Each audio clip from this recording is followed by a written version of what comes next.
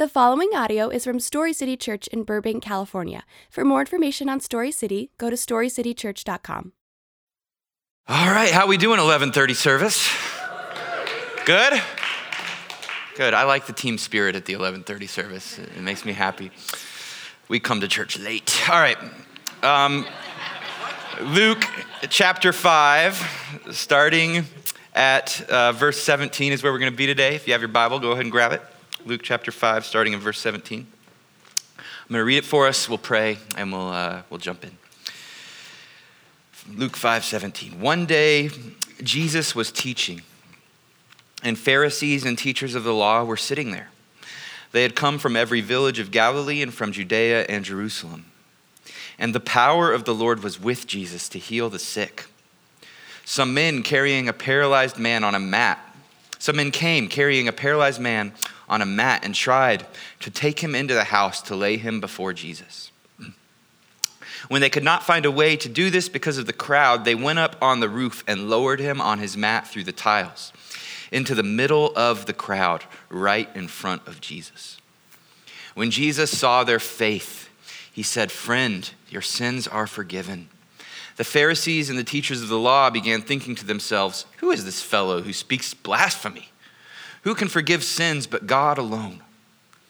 Jesus knew what they were thinking and asked, "Why are you thinking these things in your hearts? Which is easier to say, 'Your sins are forgiven,' or to say, 'Get up and walk'? But I want you to know that the Son of Man has authority on earth to forgive sins." So he said to the paralyzed man, "I tell you, get up, take your mat, and go home." Immediately he stood up in front of them, took what he had been lying on, and went home praising God. Everyone was amazed and gave praise to God. They were filled with awe and said, "We have seen remarkable things today." Let's pray. Father, this text is so rich and full of promises for us this morning. This text reveals you. It shows us who you are. And so I just pray that you would speak loudly this morning to our hearts. Father, give us faith this morning to believe the truths that we're reading apply to us and our lives and our context today, here and now. And let this not just be 35 minutes listening to me talk, but would you speak to our hearts and send us out in power, transformed by your word a little bit more. It's in Jesus' name, amen. Amen. So we are in week 5 of our series called Unusual Suspects. And in this series, we're going through the Gospel of Luke. And I get excited about all of our series for different reasons. But one of the reasons I was excited about this series is I love going through the Gospels because the Gospels have a way of putting Jesus, the person and work and character of Jesus, right in front of us in an unavoidable way and helping us answer the question of who Jesus is. And I don't know if that's a question you might have carried into church with you this morning. Who is Jesus? Really, like at the core essence of who he is and what he's like, who is Jesus? We've all come to church at some point asking that question. And we believe at Story City and any Orthodox church would tell you they believe that Jesus is the Son of God. That he came to earth, God incarnate, became man, lived a life, died on a cross for our sins, resurrected in power, ascended to the right hand of the throne of God where he sits now. And I just want to say, these are truths we hear so often that they can become very devoid of significance when we hear them. Like, do we actually think and believe this morning?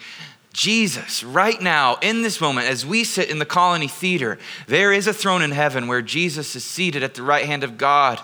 And the angels are crying, "Holy, holy, holy." Like, that's happening right now. Jesus is real. But the question comes to us this morning, who do we say Jesus is? Who is Jesus? I don't know what you think of Jesus. Maybe you've come this morning and you think, like many religions, all religions have to do something with Jesus because he's historically unavoidable. So they'll do things like, Jesus is a prophet. He was a prophet. He was a good teacher. Jesus had good things to say. He was a good preacher, a good man, but not God, not eternal, not the creator and author, the first and last, the beginning and end, the way, truth, and life. No, we're going to throw all that. He's a good man. Or many will say, yeah, he's like God, or he's God, but in this way, and they'll start trying to change the essence of who Jesus is. But you know, this belief that Jesus is a good man or a good teacher, while it sounds good and nice and neat, it's actually biblically a category that Jesus has not left open to us. You see, Jesus claimed with his own mouth many, many times that he was the first and the last, the great I am. He claimed that he was before Abraham. He claimed these truths about himself that were unavoidable. And you know, someone could come into our church this morning and stand before us and claim to be God, and we would probably have a lot of responses to them making this claim that they're God. But one I don't think many of us would have is, oh, he's probably just a neat guy. He's just a nice guy. Like, he thinks he's God. I'm sure he's a great guy. No, you know what we would have to do? We would say either we would believe him and say, wow, he's actually God. Or we have to make a decision and say, no, he's either crazy or a liar. Because anyone that believes they're God but is not God is either crazy or a liar. And so Jesus, having made these claims, the same is true of him. We have to make our mind up about Jesus. Was he God? Was he crazy? Or was he a liar? And Jesus, we believe, was God. And as we'll see in our text today, he did incredible signs and wonders and taught with an authority that would prove and back up his claims to his deity. Some of us might also come in this room and say, you know, I'm historically throughout my life, like, I'm at church just feeling things out. But to me, like, my whole life, I've just kind of been passive. Like, I don't really care. Like, sure, Jesus, whatever. You guys have your Jesus and I have my life, and I'm not really that concerned about it. I'm kind of apathetic about Jesus. Again, if we're going to be thoughtful this morning, that's not a valid option. Because again, if somebody claims deity, we have to do one of two responses. We either bow our knee to that deity, confess them as Lord, and align our lives to the pursuit of living according to the reality they have presented to us, or we decide they're a liar and there's something that must be opposed or crazy because what they're saying is ultimately harmful, if not true. So again, apathy is not a great option this morning. And in our text today in Luke chapter 5, we see that these religious leaders of Jesus' day, the Pharisees, are asking this very same question I want to put before us this morning. Who is Jesus? See, Jesus has showed up on the scene. His public ministry has started. He's begun calling his disciples. He's begun doing signs and wonders, casting out demons, healing the sick, and we're told that word about Jesus has spread, not only so that crowds of people needing miracles and being curious about what he has to say have come, but the word of him has actually reached the upper echelons of the religious leaders of the Jewish tradition, the Pharisees and the scribes. And they are curious about what is going on with Jesus. Word of his power, word that people are following him. Picture the mega church pastors of his day. They want to know, who is this Jesus? How is he doing what he's doing? And we're going to come find out. And so in our text today, we're told that Jesus is teaching and the room is full to the brim of people.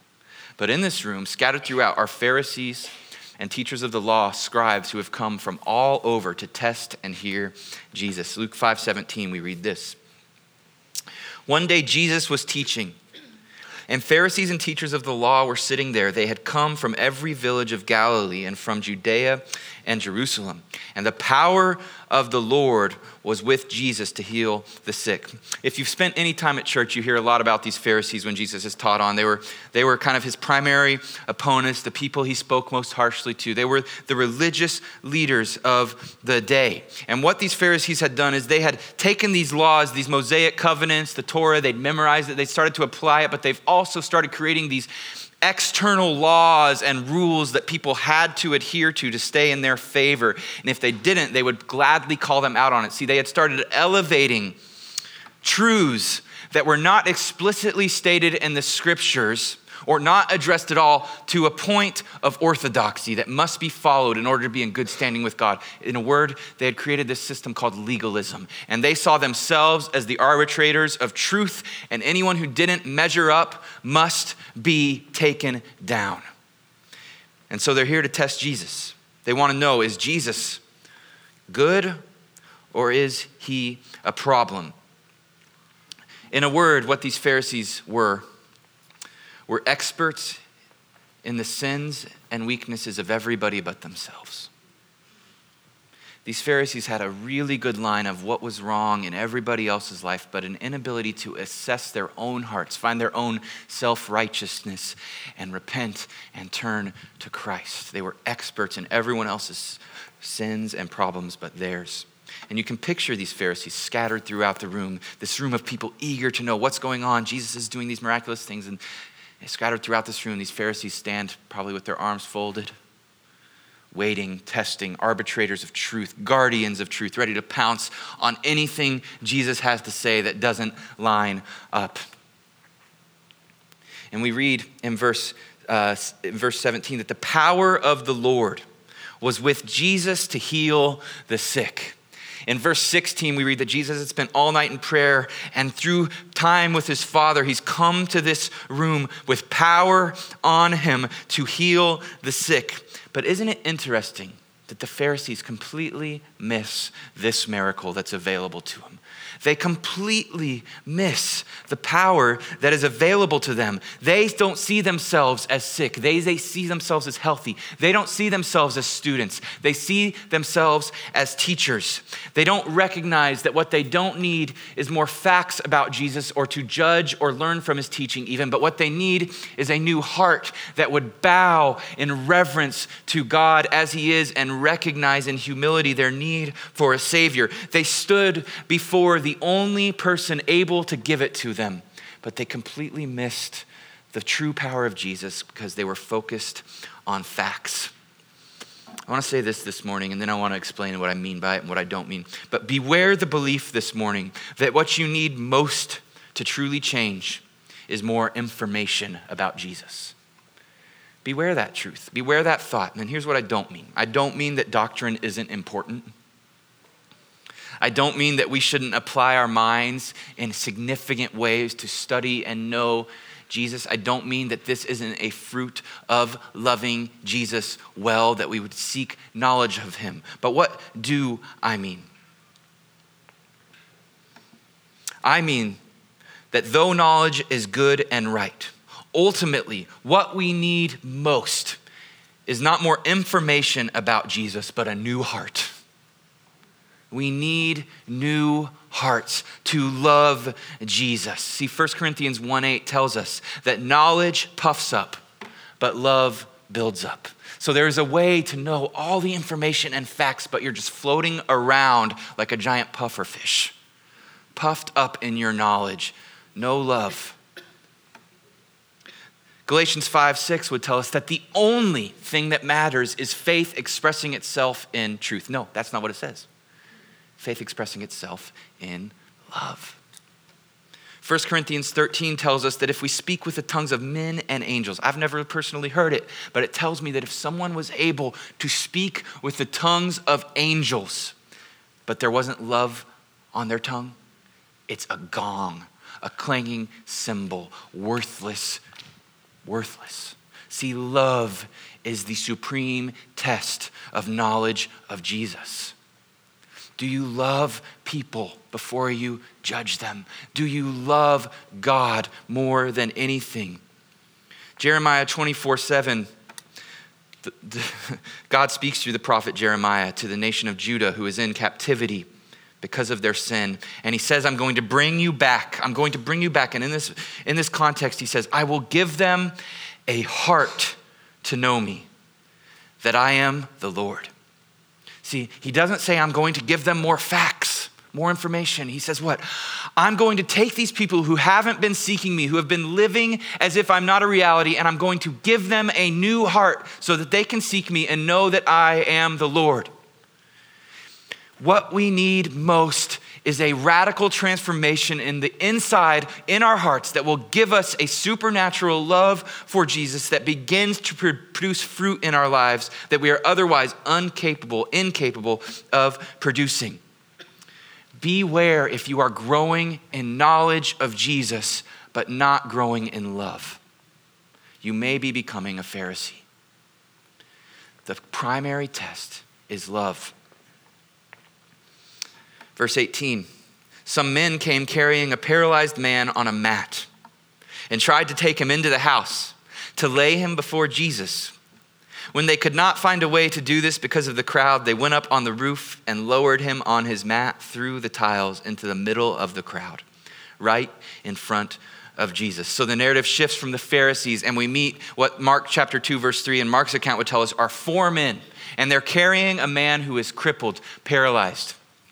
And he's laying on a bed, picture a cot of sorts, and they're carrying this man. And you can picture them as they carry this man to this house, and they're coming, and the other accounts in Matthew and Mark again tell us that the crowd wasn't just filling up the house, but it was literally pouring out the doors. There's crowds, so you can picture him kind of carrying this man like, Billy, you are heavy, bro. We're gonna stop with the nachos. And they're carrying him, and then they get like a couple hundred yards away, and they're like, oh man, are you kidding me? Look at this crowd. Like, people come out, what are we gonna do, Billy? And you can picture him in any moment, like normal. I could picture myself and be like, well, we tried. All right, we tried, buddy. We're gonna take you home. We'll come back tomorrow, see if the crowd's not. But no, these men are resolved. They are getting their friend to Jesus. And we're told they literally climb up on the roof. And the roofs in this time, they were exposed. And there was actually, people would do living activities on the roof. And they were made of clay tiles. And so we're told that they go up on the roof and they begin to remove the tiles, to rip them up and to create a hole in the ceiling. And then they lower this man on a mat down right in front of Jesus. We aren't told much about these men, but there is much to be appreciated and modeled in what they model. One, they show us that they were willing to sacrifice their own comfort to get their friend to Jesus. They were willing to lay down their own comfort. They were driven to get him to Jesus. We're told, we can see that they had great faith that Jesus actually could heal their friend. Like, why go through all of this to lower this man down in front of Jesus if you don't believe in your heart of hearts that there's at least a strong possibility that Jesus might be actually able to do supernatural things for your brother? We also can see that they had little regard for what other people thought of their pursuit of Jesus. I mean, think about this. This house is full. Likely people in their communities that they know, people they see at work, people they see every day. And yet they're willing to not just come in with this man, but they're going to tear the roof apart and lower him and completely interrupt everything. See, their goal was Jesus. They weren't concerned with anything but getting this man to Jesus. This man, I don't know if he was a wealthy man or a poor man, but I know he was rich in friends. He had people in his time of need who were willing to fight to get him to Christ, to get him to Jesus. You know, the Christian life can't be lived without that. All of us are going to encounter times in our life when suffering, trial, fear, doubt, sickness begin to enter the fray of our life. And we need people around us like these men in those moments. We need people who will fight for us in prayer, in love, in tangible ways of entering into our life purposefully, on mission to help us see Jesus in times where we may otherwise doubt. And you know what? I love being a part of the body of Christ because I see it all the time. Go through a trial as a Christian and watch how the body of Christ flocks to you. Watch how they run to meet your needs. Watch how they shower you with love. Watch how they create meal trains of lasagna and frozen food. Watch, Christians, this is what we model. Do you have this kind of community in your life? Are you this kind of community to anyone in your life? When you see a friend struggling, are you fighting for them in prayer? Are you taking them to the Lord in prayer? Are you speaking truth into their life? Not in this kind of self-righteous, like, well, you shouldn't worry because Romans 8:28 says God works all things for good, so stop crying. I'm not talking about that. I'm talking about tangible, being the hands and feet of Jesus, loving justice, loving mercy, running to those in need. We also read that the reason this man couldn't get to Christ on his bed was that there was this giant crowd keeping him from getting in the door. And I love that these friends aren't deterred by the crowd. Because Jesus always draws a crowd still today. We are one of them. Where Jesus is faithfully proclaimed, people will be drawn to him because he tells us in his word that when he is lifted up, he will draw people to himself. And so there's always a crowd around Jesus. And I've noticed in my life that there are many people who allow the crowd to keep them from Jesus. What do I mean by that? I've met people and talked to them who say things like this. I've tried, I would love to like spend more time in church, but honestly, the awkwardness of church is just not for me. I get out of my car and there's someone at the door, and it's their job to hey brother, how you doing today? They're standing at the door ready to meet me, and then I get in and we do this worship, and then there's this forced time of greeting where I have to stand up and shake the hands of everyone around me, and honestly, I'm an introvert and I just try to hide and stay in my seat and hope no one notices me, while all the extroverts are yay, greeting time. Hi, how are you? And I've actually had conversations with people that just say, that church culture is not me. I say, well, you know what? That's a small thing if Jesus is who he says he is. That is a small thing if Jesus is who he says he is. I've also heard people say, I'm just trying to find that church where the crowd is just my type of people, and I'm having a really hard time finding my type of people. I've tried bouncing from church to church. I'm church shopping. Got my bag. I just can't find my type of people. I don't know. I will say this to you as your pastor in love. Good luck.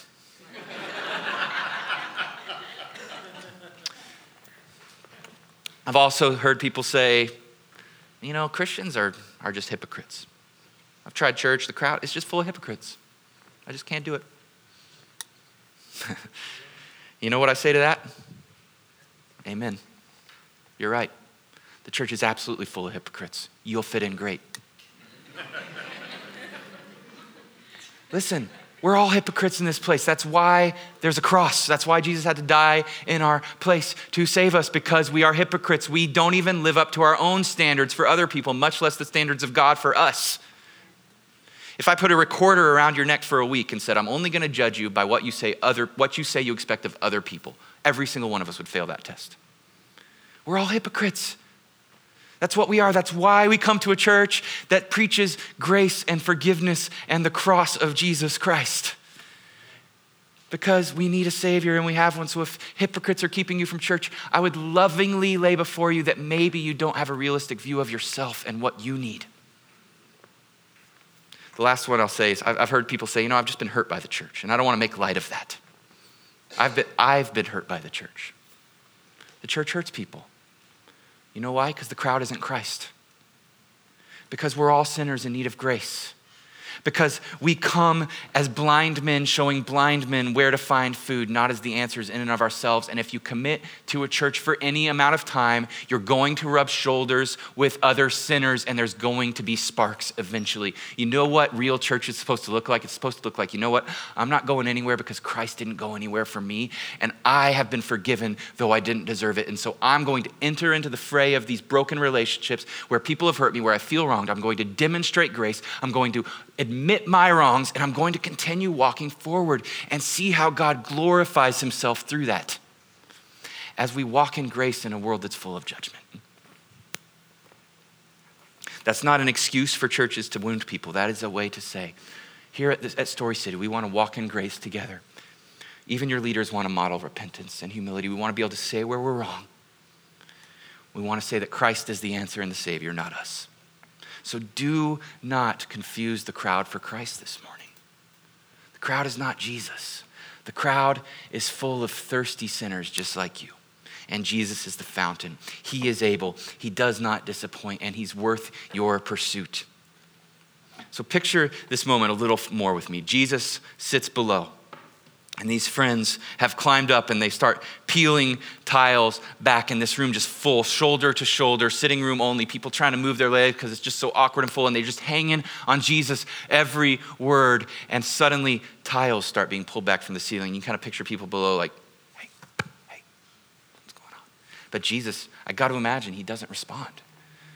And then the more the hole gets bigger and bigger, people are looking up like, what is going on? And I got to imagine Jesus just keeps teaching. And so attention starting to go to the ceiling. And then suddenly these four kind of sheepish friends kind of peer over the side of the hole. And everyone's kind of like, what is going on? And then they lower this cot, and they've rigged it somehow. And they start lowering this man, this sick man on a cot down through the hole. And I got to wonder, what's going through everyone's mind at this point? I wonder what's going through this crippled man's mind. I wonder if he, honestly, when he got there and his friends were carrying him and he saw the crowd and he was like, okay, guys, I'm cool. Like, it's all good. We tried. I can go one more day. We'll get to Jesus another time. And then they're like, no, Billy, we got this. And they're like, all right, guys, up on the ceiling. He's like, no, guys, seriously. I'm good. And then they started, so I wonder if he's being lowered, like, oh man, really, guys, come on. Or I wonder if maybe he just lied there so apathetically, he had given up hope. And even as his friends, he's just laying there kind of in a daze, hopelessly being lowered down in front of Jesus. I wonder, was he expectant, hopeful? Did he feel that rush of what if? What if Christ actually can reverse this and turn my story around? I wonder what the people in the room thought. I'm certain that the man who owned the home had a few thoughts about what was going on. I wonder if the crowd was annoyed, like, come on, we're here for Jesus. Like, stop getting in our way. Like, we want to hear what this guy has to say. Maybe he has something for me. I got a gimp leg too. Like, guys, come on. I wonder if there was anyone that knew the man in the room that was like, oh, what's he going to do for my bro? What's going to happen? But this whole room was just hanging in the moment, waiting to see how Jesus would respond. Will he ignore them? Will he rebuke them? Will he do a miracle? Verse 20. When Jesus saw their faith, he said, friend, your sins are forgiven. We get our answer. Jesus meets faith with mercy. It's what he always does. Jesus always meets faith with mercy. When God gives us the gift of faith in our lives, in our hurting, Psalms 34 would tell us that God is near to the brokenhearted, saves those who are crushed in spirit. Jesus meets faith with mercy. But it's interesting because I got to think in this moment, it's not the mercy anyone expected or even hoped for. See, to the room who's viewing this situation through human eyes, just like you or I if we were there, what they see is a crippled man being lowered before Jesus on a bed. And their question would obviously be this, just like yours and mine would be, will he make his legs work again? Can he actually heal this man? But Jesus doesn't address that need first. He sees through that. He sees with the eyes of his heart to a deeper need this man has. And the deepest need this man has is not a physical infirmity, but a spiritual infirmity. And that is true in each of us as well. So he responds not with, get up and walk. Not yet. He responds with, son, your sins are forgiven. And most commentators would agree that the reason Jesus went here first is because this man likely was attaching his physical brokenness to some sin in his life, and he was carrying some weight of unbelievable guilt that his sin had caused his sickness. And that his sickness was a result of his failure and a judgment of God upon him. And so Jesus goes straight for his heart first. He says, your sins are forgiven. And we hear that and we think, okay, cool. What this man likely heard in that from Jesus was a drink of water in a hot desert. I don't know what you're longing for this morning. I don't know what you feel like your life is missing and you're just waiting and saying, God, will you come through on this?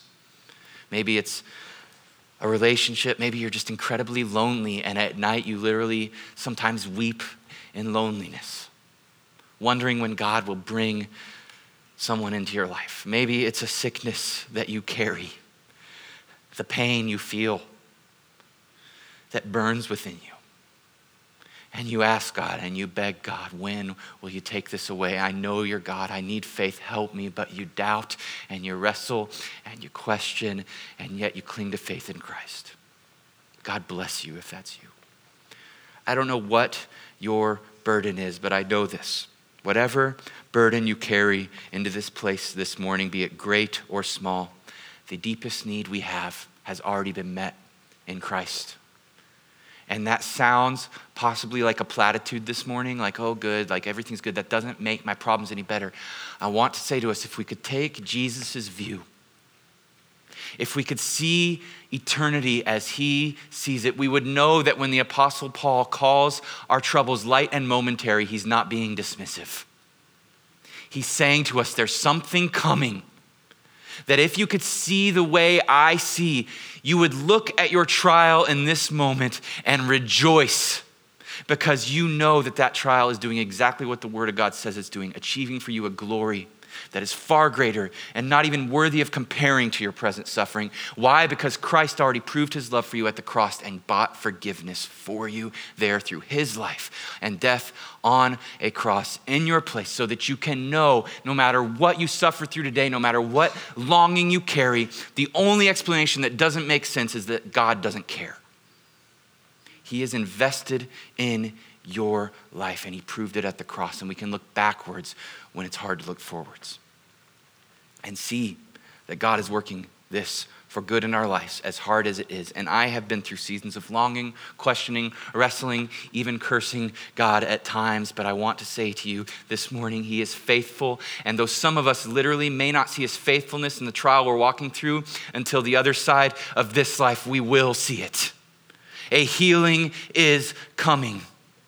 An eternity is true. No more tears, no more sickness, no more doubt, no more pain, only joy. Christ will be our light in a new kingdom, a new Jerusalem. That day is coming.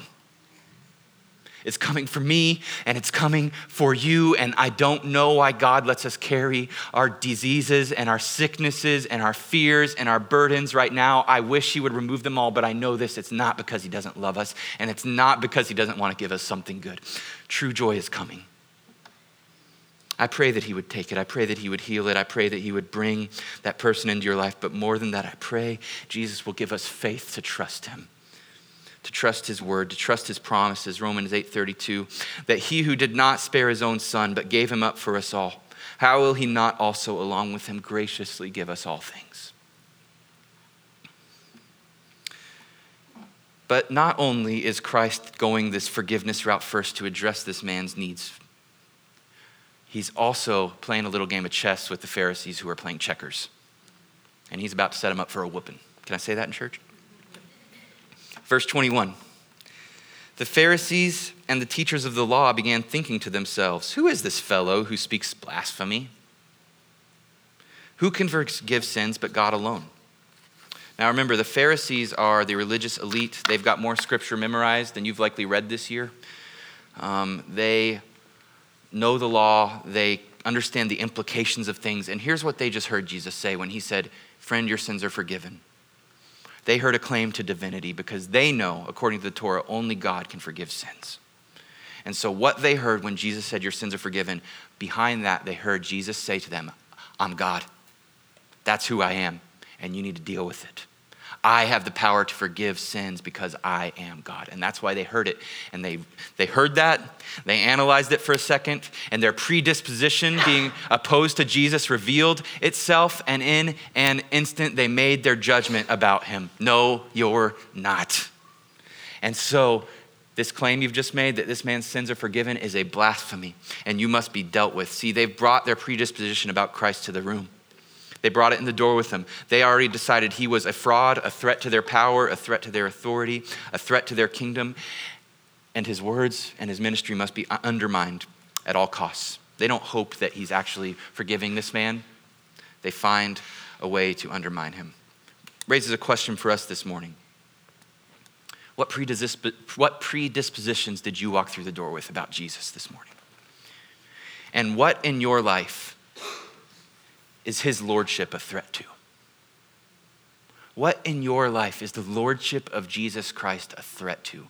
What would begin to be torn down in your personal kingdom if Christ was truly made king in every way? We all have things. It's not meant to be judgment. That's meant to be, hey, our hearts are deceitful. Jeremiah 29 says they're wicked above all things. We need to analyze our hearts. We need to test ourselves and examine ourselves to see if we are in the faith. And we need to recognize that there are things we bring in the door with us this morning that need to be repented of, predispositions about Christ that would cause us to push back against his lordship.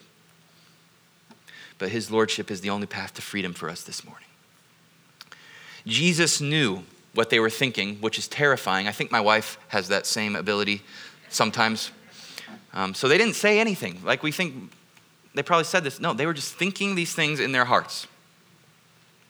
And Jesus says to them, Jesus knew what they were thinking and asked, why are you thinking these things in your hearts? Which is easier, to say your sins are forgiven or to say get up and walk?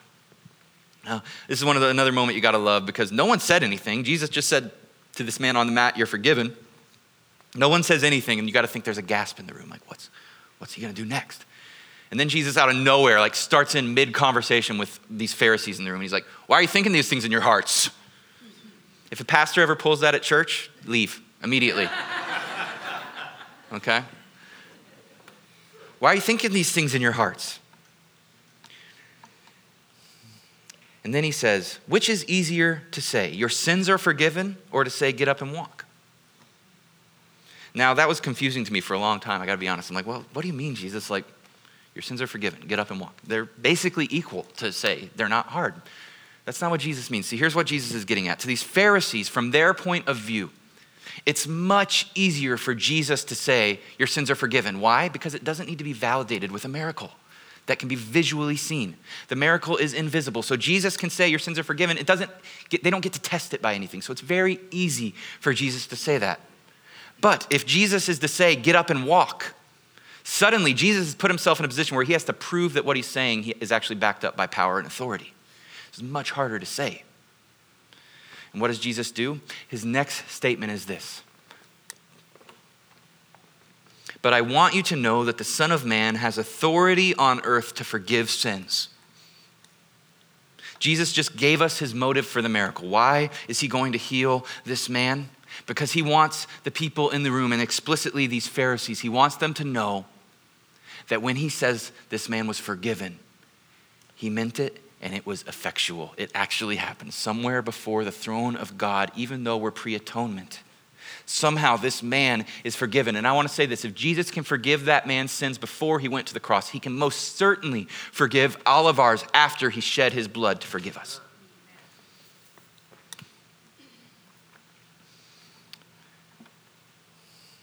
So Jesus says to the paralyzed man, I tell you, get up, take your mat, and go home. Immediately he stood up in front of them, took what he had been lying on, and went home praising God. In a moment, Jesus proves his power. He proves that his words are not in vain, that they are backed up with the authority of God Almighty himself. See, this man came in bondage, spiritual bondage. Fear, doubt, a sense of unforgiveness. This man came in physical bondage, unworthy, unable to walk. I wonder if he had a family, a career that had put on hold. I wonder if his kids are unable to eat. He's come with all of these burdens to Christ, and Christ in a moment removes all of it with a word. What we need to see this morning is this. There is no bondage, spiritual, emotional, spiritual, physical, that Jesus is not able to heal in a moment and with a word. His authority is perfect. His will is flawless. His purposes will be accomplished, and he can do it. Do you believe that Jesus is able in your life this morning? Will you turn to him? Will you look to him above other things? Jesus' miracle proves that the forgiveness he pronounced is equally as effectual in this man's life and in our lives as the pronunciation that made his legs work again. And this is important for us because the reality is so many of us live with a vague sense of guilt and shame in our Christian walk. Maybe that's one of the things that makes it hard for you to come to church. It's like, I just don't feel worthy. But we live with this sense that we're just not good enough, that when God looks at us, there's a scowl on his face because he's just disappointed, like, I can't believe you did that again. When are you going to get your act together? That's what the world teaches us. That's how the world teaches us people respond. But listen to me, that is not how God responds. Why? Because it's not about your performance at all. It's about the performance of Jesus Christ on your behalf. And God looks at you if you've come to him by faith, and he sees Jesus' perfect record and he puts it on you. And so that means this: when you fall into sin, You don't need to run and hide anymore. What you can do is run to Jesus rather than away from him in your sin, turning from your sin, recognizing that Jesus is better than your sin, but all the more not feeling a sense of shame, not feeling a sense of guilt, feeling maybe a healthy sense of conviction, but not a sense of condemnation. And you can run to Jesus rather than from him in your guilt and shame. Why? Because he's not your punisher, he's your remedy. He's the one that takes it, not the one that stands before you and says, yeah, you're right, you stink. He's the one that says, yeah, I died for that. I love you. The price is paid. Believe that this morning. Have faith to believe that this morning and respond in faith. Verse 25. Immediately he stood up in front of them, took what he had been lying on, and went home praising God. Immediately he stood up in front of them, took what he had been lying on, and went home praising God. Isn't it? I found it very interesting. I find it interesting that Jesus says to this man, he doesn't just say, get up and go home. He says, take your mat and go home.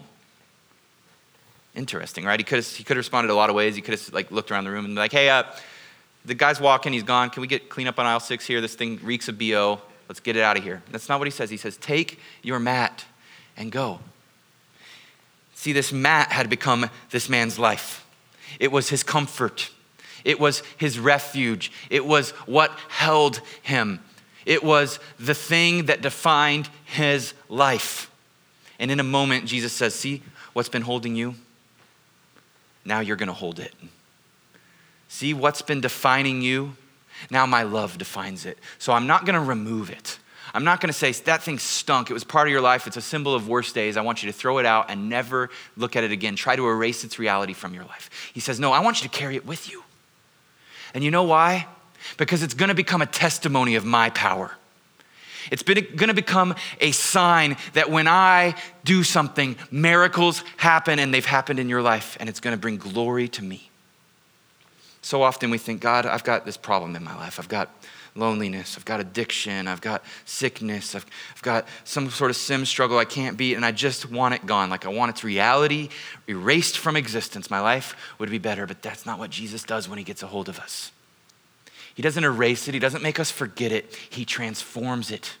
Just as he puts us in Christ when we come to him, he puts our suffering, he puts our sin, he puts our past in Christ and makes it a tool for his glory in our lives and a testimony of what he can do in our lives. See, the thing that held us in its power, we now hold in his. And it's a testimony to the world. A testimony that Jesus is able. A testimony that he can take even the worst situations and work them for good. So you can picture this man suddenly leaving for the public square and carrying his mat around the next day, and people are looking like, hey, isn't that Billy? Dude, I know that guy. He's been a cripple. He's carrying his mat. What's going on here? Let's go find out. Hey, dude, how are you carrying your mat?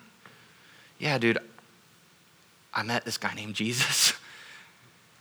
He spoke forgiveness over my life. Then he just said, get up, and I felt my legs work again, and they work now. I can't explain it, and guess what's going to start happening? Glory is going to spread about Jesus, not about the man.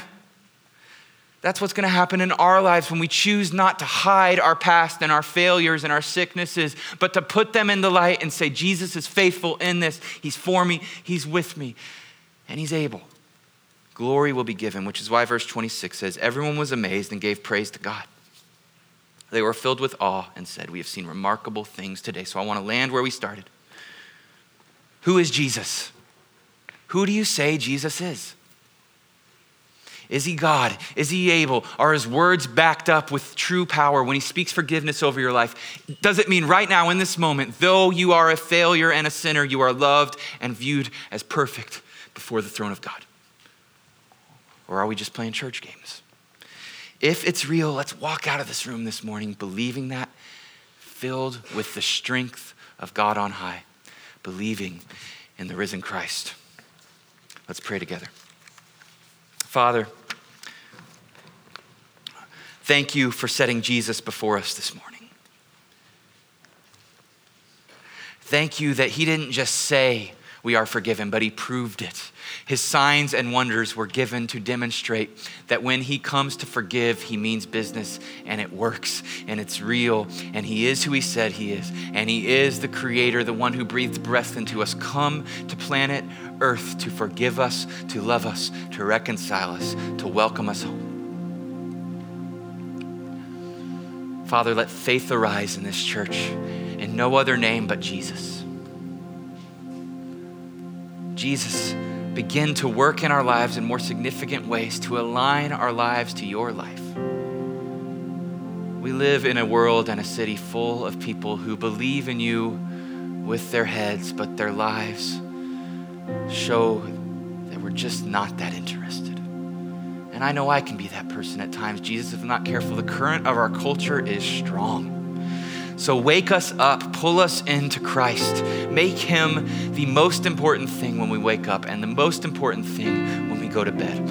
Living Jesus, fill us now by your Spirit. We welcome you in this place.